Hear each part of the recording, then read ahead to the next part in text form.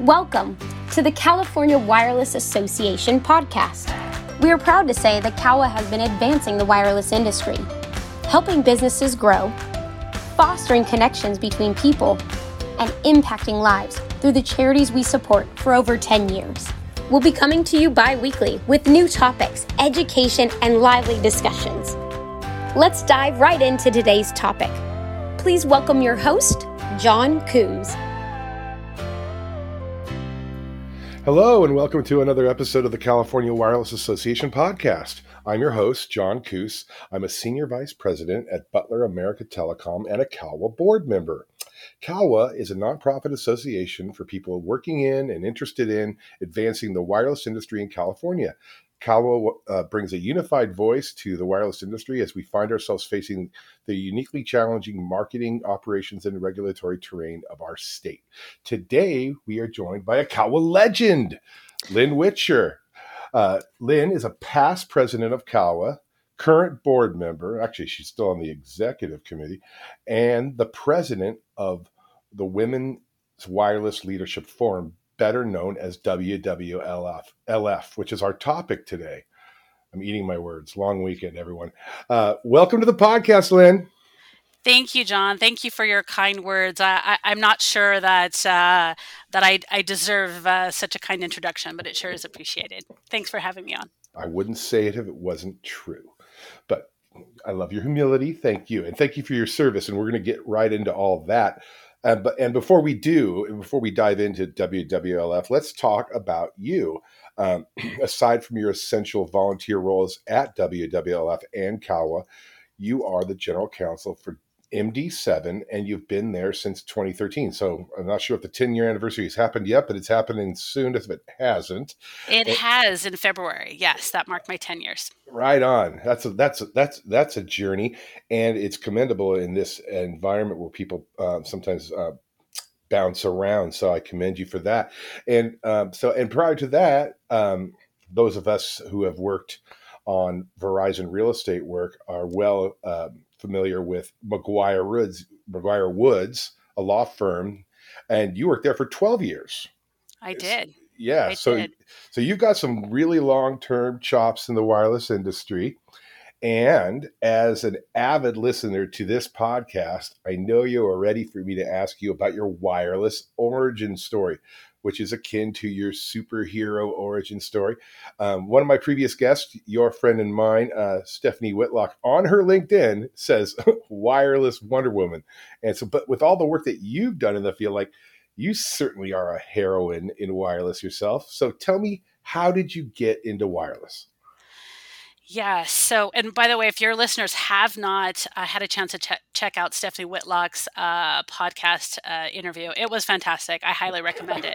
And I sent it to the founder of MD7, Michael Gianni, because he did get a shout out from Stephanie. So, right on. That was a fun one. She was a hoot. That was super fun. Yes. So as you mentioned, I started at the Los Angeles office of McGuire Woods.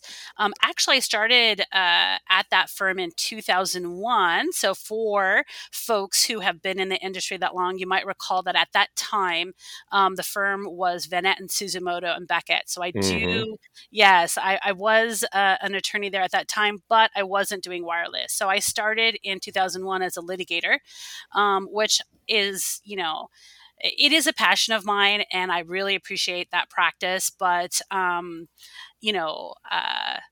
well, we'll get to that later. But so I was a litigator. I wasn't very familiar with the transactional group doing the real estate for Verizon.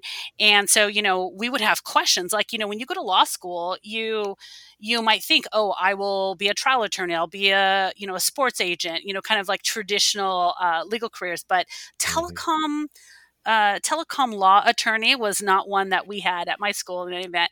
So, we would ask the litigators, we're like, hey, what is it that this very large, very busy group does?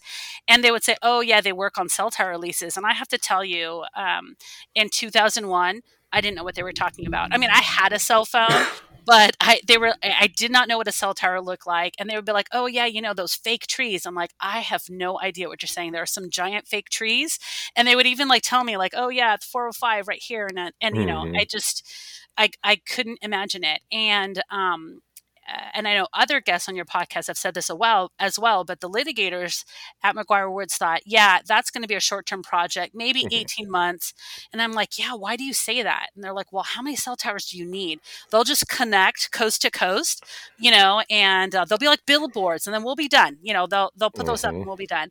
And here we are in 2023. We're still building out. The industry is, still working on new site builds, right? So what did we know back then, right? But at some point, I got married and I wanted to go in-house. And so I thought, hey, I need a change in career. So I transitioned to a transactional practice. The largest practice we had in that office at the time was working for Verizon. So I picked up telecom, and I've been in it ever since. At the time I was making my transition from litigator to transactional lawyer, I had two choices. I could choose healthcare, which also is a great practice with a lot of job security, or telecom. And I made that switch in 2007. I had just gotten the iPhone, and I thought, you know what? I think this is going to be really cool to marry tech with law. So I picked telecom, and I haven't looked back. Well, obviously, yeah, good run. Well, it's good to enjoy what you're doing, and obviously you do, or else you wouldn't be such an advocate for the industry and all your part-time volunteer gigs, which we'll get into. But let's talk about MD7 for a second, because we got to give shout outs to the organizations that allow people like yourself at least sometime in the workday. Most of it's probably after hours, but they leave it up to you to navigate all that. But let's talk about MD7. What does MD7 do, and where do they do it, for those of our listeners who aren't familiar with your scope? Yeah, so MD7 is a digital infrastructure consultancy. And what does that mean? So we have expanded our services from telecom to connected infrastructure. And that'll include EV chargers, information kiosks. We have a project management tool that we offer as software as a service. And we even do a landlord management hotline. So if you call certain carriers talking about a missing rent check or whatever, you could have MD7 pick up that call. So we do have quite a bit of diverse services that we offer, and that keeps growing. As for where we do it, San Diego is probably the office that most people know, but we recently moved our headquarters from San Diego to Allen, Texas, which is where I am based. And then we have international offices in Dublin, Dusseldorf, Hanover, Madrid, Malaga, and Maastricht. And we are in the process of opening an office in Rome. I've already told our teams that the legal department will need to do an in-person inspection of our office in Rome, but they don't seem to be taking me very seriously about that. Well, they should, because you are the general counsel. And I'm going to ask you what that means in particular. For those of our listeners who may not be familiar with the term, I am. But before I do that, I'm going to have to say, well, you don't have to wait for Rome. I highly recommend Madrid. It's a party town. It's a super awesome metropolitan city. Have you been there? So I have. So recently, I went to Barcelona last year for Mobile World Congress, and then we were able to pop over to Madrid. So it was fantastic. And our employees there are really amazing. It's great to see. We work so hard on our corporate culture internally. I know as you as a business owner, and just kind of knowing the reputation CORE had, especially, culture matters. And so it's really great to see that same culture across the pond, if you will, living in our international employees. So that's awesome. Yeah. So, and as general counsel, I'm guessing you're kind of touching everything from contracts to ad hoc sort of zoning advice. You probably touch everything on the legal front. Am I guessing correctly? It's true, especially for a company of our size. Like we're big enough to have a lot of diverse issues, but we're small enough that a lot of that ends up on my plate. So the best of both worlds, I guess, is how I like to look at it. And there's some memes where there's a lawyer, who'll say like, and there's kind of a play often, like with the sales folks, just in their interfaces with legal or whatever. And there's one where one of the sales guys say, "Hey, tell me every single law." And the lawyer's like, "That's not how it works." Um, but that's how it feels sometimes for me, because people will just kind of, present something to you that you don't have individual experience with. And I think I know we have a lot of lawyers who are CalWA members and in the telecom industry. And so if you're working at a law firm, you're thinking about going in-house, I think one of the biggest surprises that I had is how much how quickly you have to give advice. Like someone will email you a contract and they'll walk over and they're like, "Hey, have you had a chance to review it?" I'm like, "No, it's 100 pages. Like I got it 5 minutes ago. I cannot." But that's the pace, right? That you have to work in. And it's interesting how I think my job is really more making sure that we stay, we navigate around legal challenges, as opposed to being in a law firm where your task might be to identify like all of the risks and to be complete in your analysis. Like I'm not able to do that at the scale that we operate in. So I'm just mostly on the search for landmines and driving us around it. Right on, right on. Cool. So let's talk about the Women's Wireless Leadership Forum, otherwise known as WWLF, of which you are now the president. Is that a 2-year term? 2-year term, yes. There is a potential that I could extend my term, but I'm only 3 months in, and so I'm not sure that's even an option at this Well, moment. I'll ask you in like 20 months or something and see how you feel about that. But no, let's talk about WWF. I mean, I've been to some of your events. The people are great. I've interfaced with your predecessor presidents. But let's talk about WWF. How long has it been around, and what is its sort of 30,000 foot mission and objectives? Yeah, absolutely. So WWLF was formed in the year 2000. So we have been around for 23 Woohoo! years. I know, pretty impressive. And in the beginning, it was just 25 women, and they just got together and they're like, "Hey, we'd love to support each other. Let's formalize an organization and see what we can do." And early members, I just found this out today. One of the founding members was Liz Hill of American Tower. So Oh, cool. she's another, yes, industry legend. But we are very lucky to have some really talented women in telecom, and they're very thoughtful and they're givers. I think telecom is a great industry in general, just for how great people are at supporting each other. We see that on the CalWA board. But WWLF definitely is another avenue for women and men, quite frankly, nationwide to connect with other folks in the industry. So today we're 1,000 members strong and growing. We actually are talking about potentially expanding the footprint of WWLF internationally. Not that we would start a chapter in Spain or Italy or anything like that, but we have companies like MD7, like SBA Communications, American Tower, et cetera, et cetera.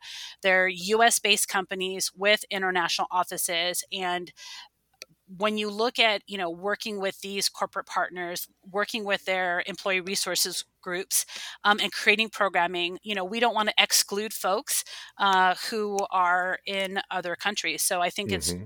it's just naturally an evolution that you may see with WWLF. I'm Mm-hmm. hoping to do that in my term, but we shall see. So our motto is keeping women connected, and that's a play on the word connectivity, both from a telecom sense, but also from a networking sense. And, as you would expect, we've got a ton of educational programming. We've got a great mentorship program. We actually have like a VIP mentor program, if you will, which we call our fellowship program, which just has a ton of additional benefits. Networking events. If you go to shows like ConnectX, I think the WWLF networking event is one of the can't miss events of that conference. And we're pretty proud of that. And if you go to our events, they are not women only. In fact, I think if you go to the ConnectX event, the it's probably close to 50-50 male female representation, which is also really nice. So we were doing that before that became the politically correct thing to do, but it's been great. We've got a ton of champions regardless of gender. And then in COVID, we started pushing a lot more virtual events. So every first Monday of the month. So today we're recording on the 6th of March. So we had this morning. We kick off the month with a motivation and mugs. So it's just an hour. It's really 45 minutes, informal chat, just kind of figuring out what's going on, what's top of mind. Today we were talking about all of the professionals in transition, just because they're in a project-based industry like telecom, you have ebbs and flows in work, right? So supporting our women through that transition. We also have book reads. I mean, we just have a ton of events going on, so I think that keeps me pretty busy. Oh, and I'm sorry, there's one new initiative I definitely want to mention, which is our C-Suite series. So I think our organization has been really great about creating programming for entry-level women and folks kind of like mid-management level. But how do we get those women prepared to be vice presidents and C-suite members? And it's different, right? Because early on in your career, you're focused on being really good at tasks and completing your deadlines and maybe kind of managing vendors or something like that. But as an executive, you need a different skill set. And it's so easy, I think, for people who are transitioning as rising VP members. It's so easy to hold on to the task-based work, not do enough of the strategic thinking. So we're looking at that and creating some new programming there. So I'm really excited about that. All right. So 23 years ago, and I'm sure you didn't time your presidency with a potential 25th anniversary party, but you will be probably president around that time, which will be really cool. But 23 years ago, I mean, let's be honest, right? If you and I were both around in telecom back then, different kinds of roles, but it's easy to be said that maybe in 2000, there's still a lot of good old boys, very male-dominated culture. I've noticed that the needle has moved, which is great. I've always been proud of my support for my female employees.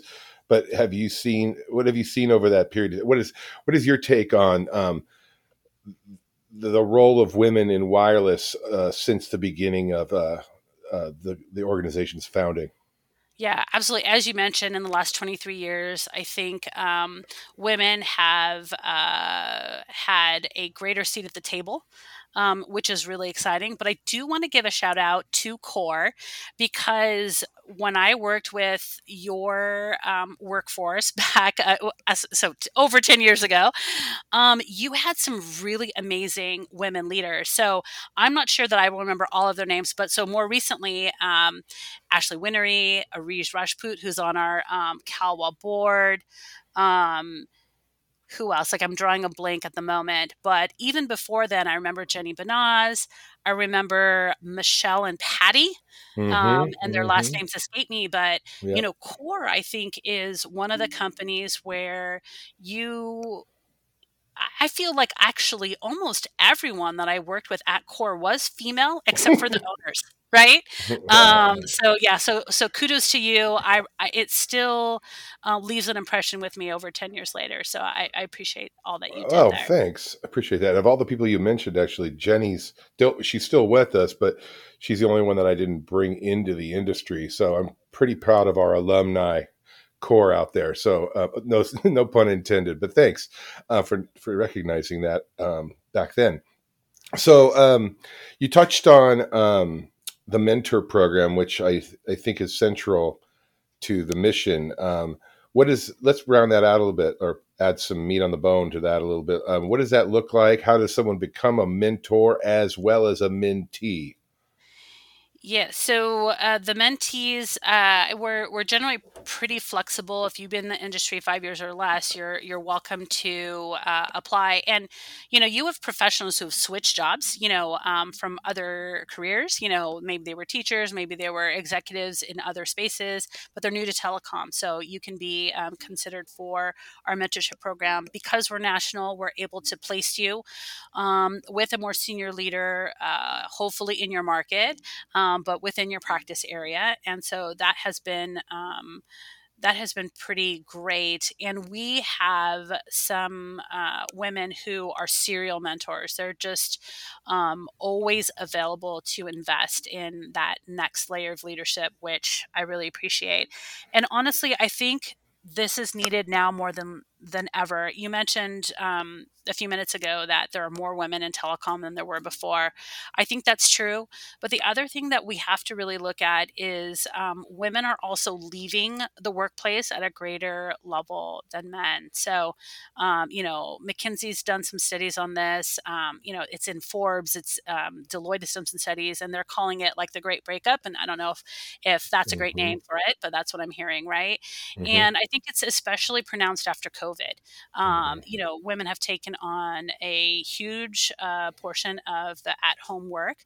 They're also working, perhaps working from home, juggling home and work. And if they're leaders, they're investing a ton in their workers. And women tend to be really great at connecting with their teams at an emotional level and to understanding what they need, which is all really great. But I think it can be overwhelming. So I think programs like the mentorship program, whether you are a mentee or a mentor, just having connections outside your company, I think it's critical because it's too easy to just kind of get siloed and to just focus on work. I mean, the telecom work is so intense, with these marathon deployment calls and, ever changing demands, right? Like you could do something totally perfect and the project direction changes last minute and you've got to go into a different direction and it gets pretty hectic. So I think these programs are invaluable. Yeah, no, you touched on something about the women. Some leaving the workforce. I think actually this week in Abu Dhabi or something, there's a big conference. Know Your Value. It's led by Mika Brzezinski of MSNBC, and I think Hillary Clinton's going to be there. And I was watching a segment on that just I think this morning or Friday about that topic, about this great breakup thing, about Mhm. how women have either chosen or have to or something. There's just been a shift, and it's been quantifiable as you said. And I think the way I've looked at it over the years, and part of the reason why I think a lot of women worked for us is in part because I think long ago we recognized that women, especially young mothers, Amy Sinan's been with us for Mhm. since '05, and that right around the time she started having children and stuff, that we recognized that someone like her, um, I don't care if she's necessarily 8 to 5, if she gets on email at 10 and PM or whatever, and she's got a good work life balance with her young children and stuff, that it works. And maybe some organizations post COVID or during COVID, maybe were a little rigid. And I don't know. What do you think? Have they kind of determined what the reasons are? Yeah. So what they're saying is that they're hoping that some of this great breakup is attributed to highly accomplished women actually being very much in touch with the boundaries that they need to create healthy work life balance.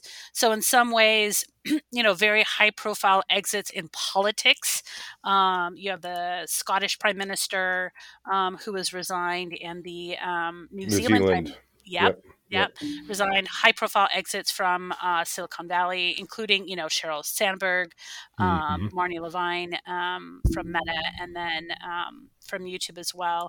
And they're saying that it's a good thing, but I think that unfortunately the rate at which that we're seeing these exits is somewhat concerning, which is why I think you have these high-level women like Hillary Clinton and Mika Brzezinski talking about this, right? Because the ratio is 2-1. For every woman that is rising up to the director level or above position, you have 2 women leaving, and that percentage is somewhat concerning to me, because we work too hard to get here, and how will we the effects, it's not just about like having representation for the sake of like being a good corporate partner, right? I mean, this diversity, whether it's gender diversity or cultural or ethnic diversity, I mean, it improves the bottom line of companies. There are a ton of studies that say that. So this is going to have a huge impact on how competitive we are as an industry and as individual companies. So I am a little bit concerned about it. What is great about telecom is, you have these women that have worked from home for years. As you mentioned, if you're a project manager and you're able to do your work from home, we've been a supporter of that, way before COVID. And so telecom is, on the one hand, a great place for women to work. But on the other hand, we still have a lot of work to do to make sure that we have inclusivity at the highest levels. Yeah. And I also, and this is probably a whole podcast episode, but so we won't go deep into it, but despite the strides, this isn't specific to telecom. Hopefully telecom is an anomaly, and I don't have any information on that. But even after all these years, the evidence is there that women still aren't making the same amount of money as their peers in the same organizations, which we still have a ways to go, right? And maybe that's part of the reason why they're saying, you know what, I don't need this anymore. I'm tired of this trying to break the glass ceiling. I'm just gonna create my own environment. Maybe that's part of it. I don't know.